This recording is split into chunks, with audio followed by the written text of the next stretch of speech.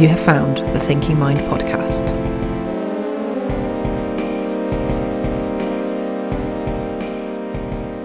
I think we all recognise that we have a tricky brain. One part of the brain knows that some of these ideas and problems are absurd and ridiculous, but of course another part of the brain, the old brain, is very fearful and trying to keep us safe.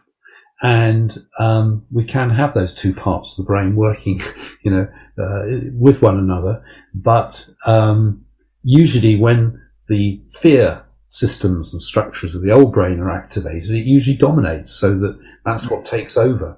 And however much illogical and ridiculous you think it is, it's the fear system that drives your behavior. And as human beings, we're very good at reacting to things acutely in the short term, and our brains are really wired for that.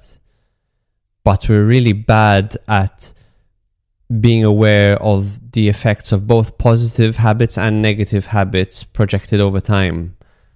One expression in this vein is that we overestimate what we can do in a year and underestimate what we can do in 10 years. We really don't have an appreciation for the effect of small, consistent habits, both positive and negative, over time as the effects of those habits compound. And that's really a root of a lot of our suffering, ultimately, is this failure to keep in mind the long term.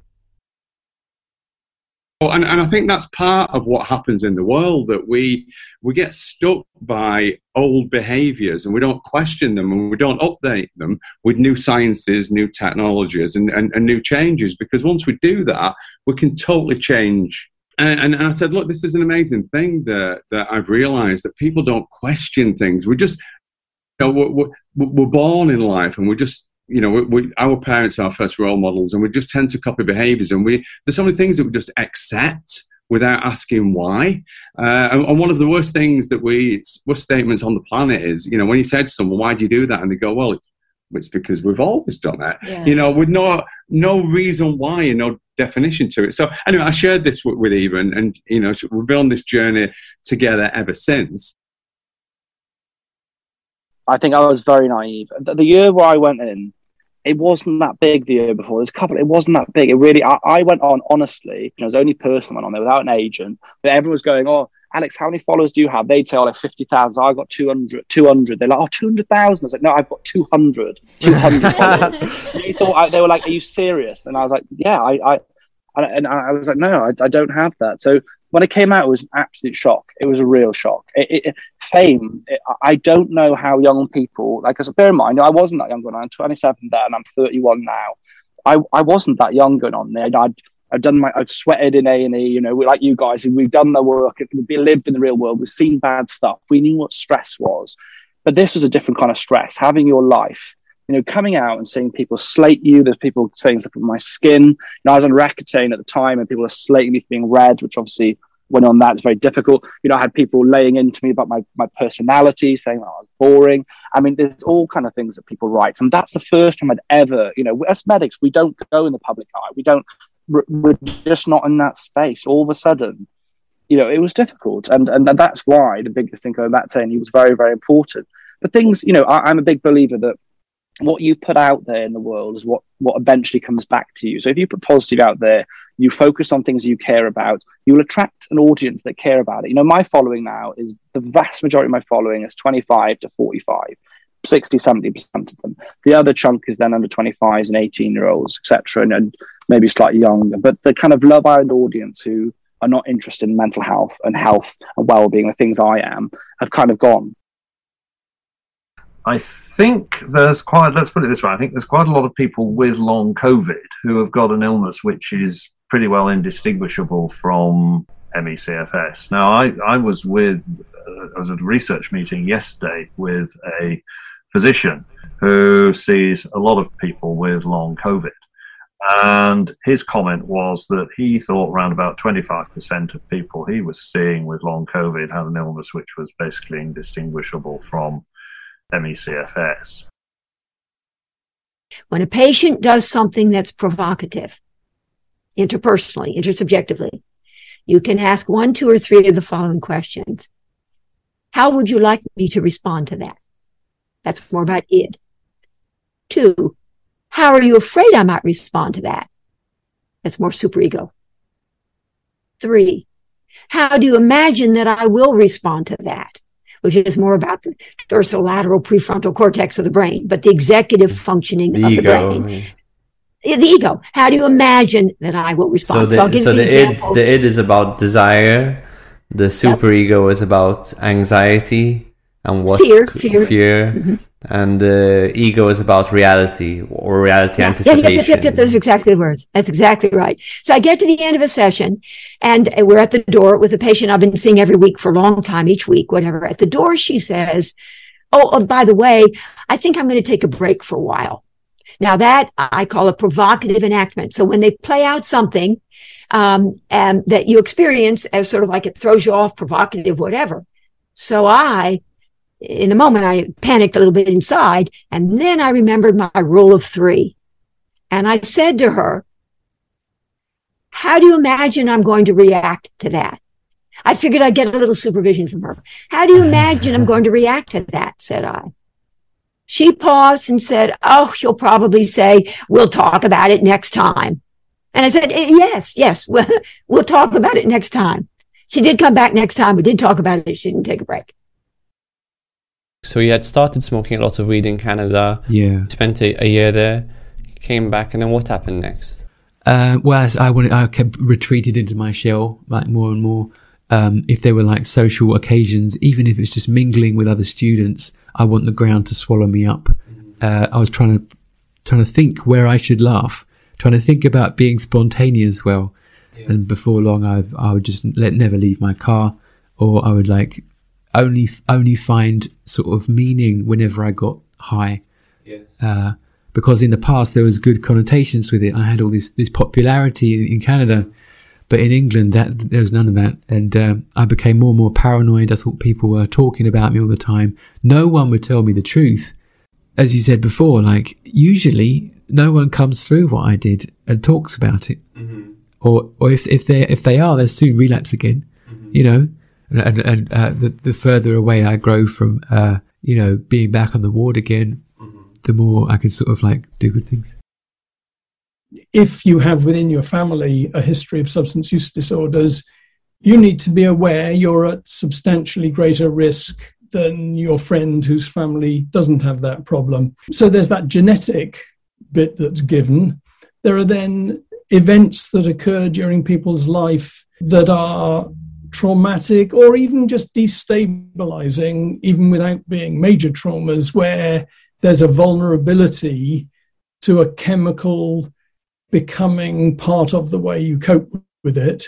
And then finally, there's a pure environmental chance issue. If you happen to be an adolescent growing up in, let's take South London, over a period of years when heroin use or crack use or glue sniffing or any of those behaviors was just rife amongst your school group, then just by virtue of being in that class in that year, you're a hazard. And so it's a mixture of those 3 factors.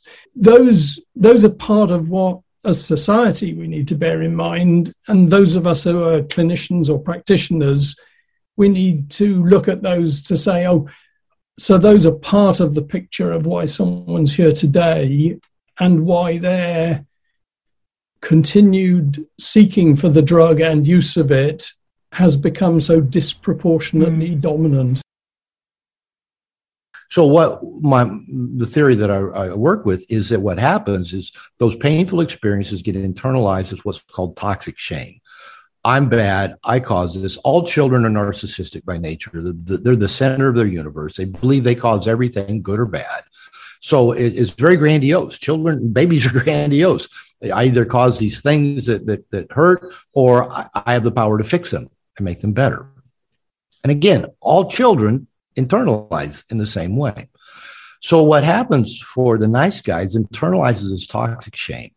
Not only am I bad because I caused mom to cry, or I caused dad to be angry, or my parents left, whatever. We not only internalize I caused that, we also internalize a grandiose belief. If I can fix that, I can be better. I can be good to where that doesn't happen again. So basically what nice guys and nice girls do, like I said, I mainly work with men, but the paradigm applies to a lot of women as well. What they do is, first of all, they try to become what they think other people want them to be in order to be liked, loved, and get their needs met. And they try to hide anything about them, that toxic shame, that they think might get a negative reaction from people. So we become very guarded, non-transparent, hidden, often isolated, don't let people know what our needs are, what our wants are, what our feelings are, what our thoughts are, what our desires are, because people might have a negative reaction. And we then try to, kind of lick our finger, hold it up to the breeze and see which way, the wind's blowing. Okay, now I become a chameleon and try to become what I think that other person wants me to be. I'll be kind. I'll be caring. I'll be giving. I'll be generous. I'll be different than other men. I'll be different than dad. Whatever it might be. So going back to a question you asked earlier, what's wrong with being a nice guy? The most fundamental thing wrong with being a nice guy is you're not honest. You're not authentic. Yes. There's not a you from yourself. Yeah, and you don't let the world see who you are. You don't let you see who you are. And so, in No More Mr. Nice Guy, that like the first chapter to the book, I actually I list all the things that tend to be a problem for nice guys: our dishonesty, our giving to get, our strings attached, our not being dependable, our passive aggressiveness, our resentment. All of these things tend to make, quote, nice guys not so nice.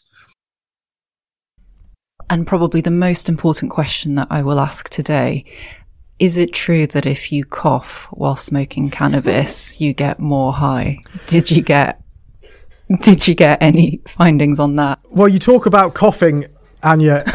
It's we haven't yet tested that crucial question scientifically, but we do know that CBD in the cannabis makes you cough way more. So we had a third condition, as Val mentioned, with THC and CBD in, and people really struggle to get the CBD down there into their lungs, and it causes a lot of aggravation, which could potentially cause some kind of scientific limitations about how successfully all of the cannabinoids have been absorbed and actually taken down into the lungs.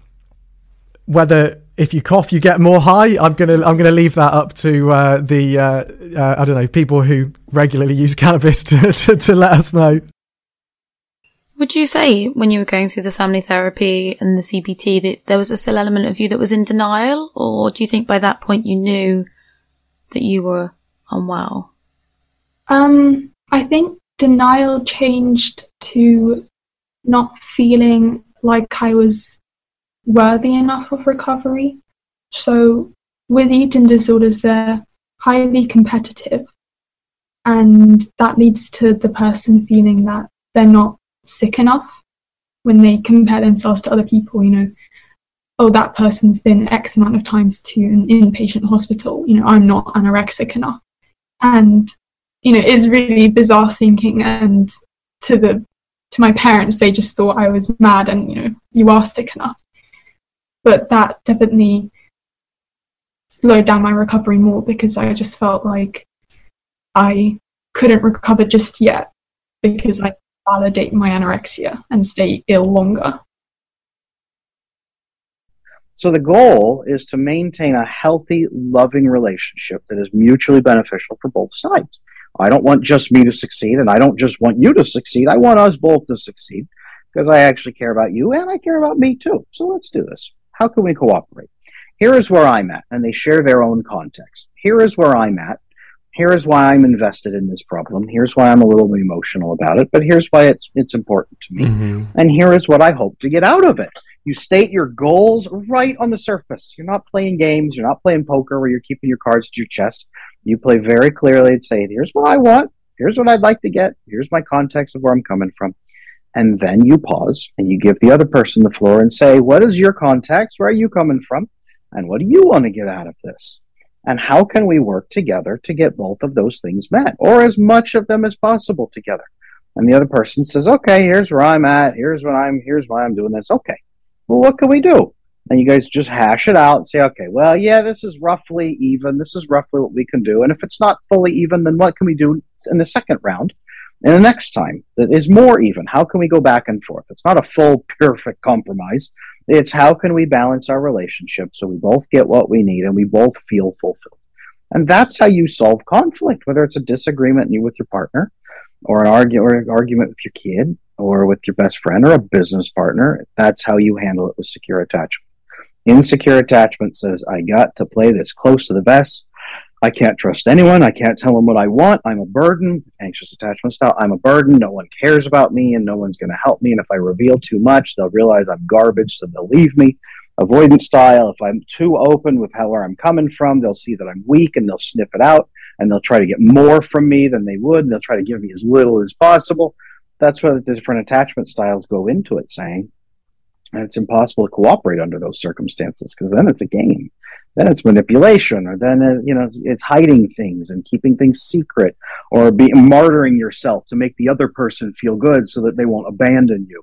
It's all kinds of things go wrong, and that's like a secure attachment makes conflicts into valuable things because you grow together and you respect each other and you build trust and you see that it works and you make it work as a team, and then you like each other more and it grows the relationship through trust and respect. Conflict is good when you have secure attachment. Perfectionism can be conceived of as a defense. And what is it a defense against?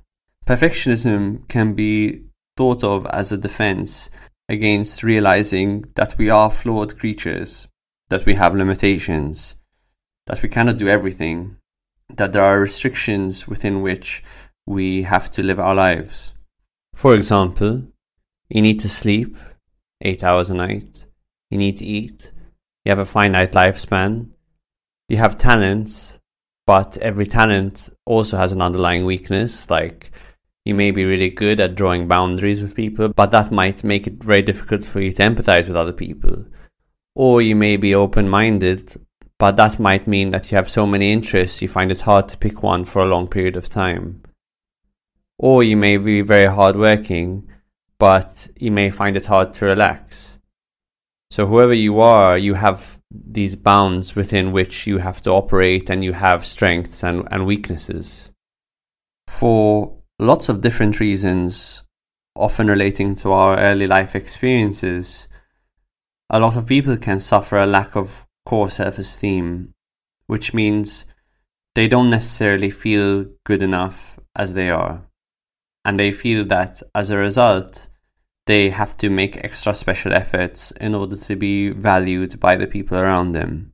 And while it's true that in any social system, one does want to have mutually beneficial relationships with the people around us, this process can go a bit too far in perfectionists, where they construct an idealized version of what they could be, and then endeavor to act that out as much as possible, because they feel it's the only way that they can get validation from the world and the only way that they could possibly give validation to themselves. Not only that, it is a huge number of people who have lost lives. It is a huge number of adults, children who have perhaps had, like you described, traumatic experiences that have changed their lives. Yes, and now every person who was in Ukraine in February has war experience, and we all are in risk group for stress disorders. And that is something that we will see the effects of for years, potentially. So stress disorders is not just something that happens at the time, but we need to remember that no matter how long the war continues, the support needs to continue for longer. And we need to remember that people will need both social support and formal and medical support.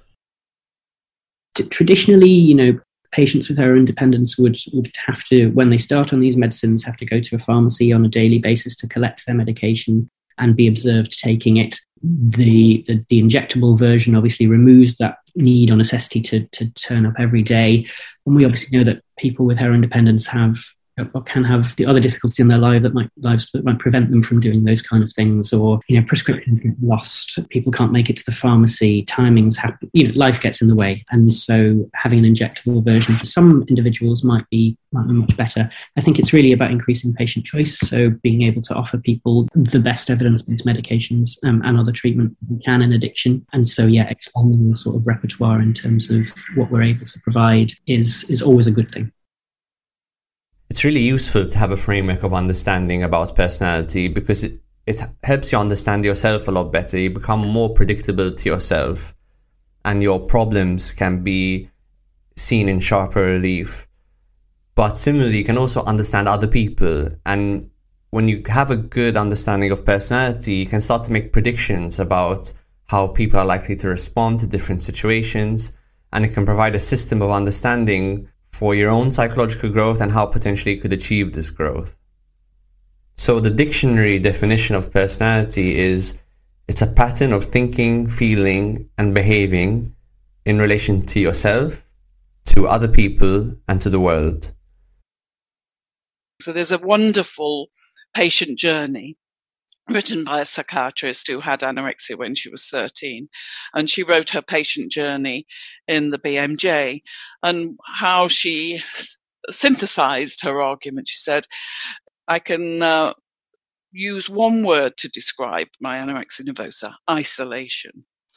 So, this being cut off from other people and being like that. So, that was very much what lockdown did. And so the disconnection to the social network, is perhaps an important trigger or something that, or a social network can protect people from what goes on. Pre-psychedelics, existential responsibility was an intellectual understanding. After my first psychedelic experience, existential responsibility became an emotional, and if you want to use the word spiritual, beyond cognitive processing and beyond thinking, but it's you because it's the core you. Psychedelics definitely put me in touch with that greater me, that what Heinlein called the sense that groks. And it was in that experience that what I call existential responsibility went from being a cognitive process to a grokking or an emotional process. Namely, I had an immediate, dramatic recognition that every person on the planet is connected. That's what I mean by existential responsibility. And with that came the immediate recognition that the planet itself is a living, breathing organism, and everything on it, us, plants, trees, rocks, etc., are all nothing more or nothing less than parts of this living, breathing organism. And that realization changed my life. You are listening to the Thinking Mind podcast. If you enjoyed today's podcast, we'd love it if you share it with a friend, or you could give us a rating on Apple Podcasts, Spotify, or wherever you listen. If you fancy it, you can even buy us a coffee to support the team, and the links for that will be in the show notes. Thanks for listening.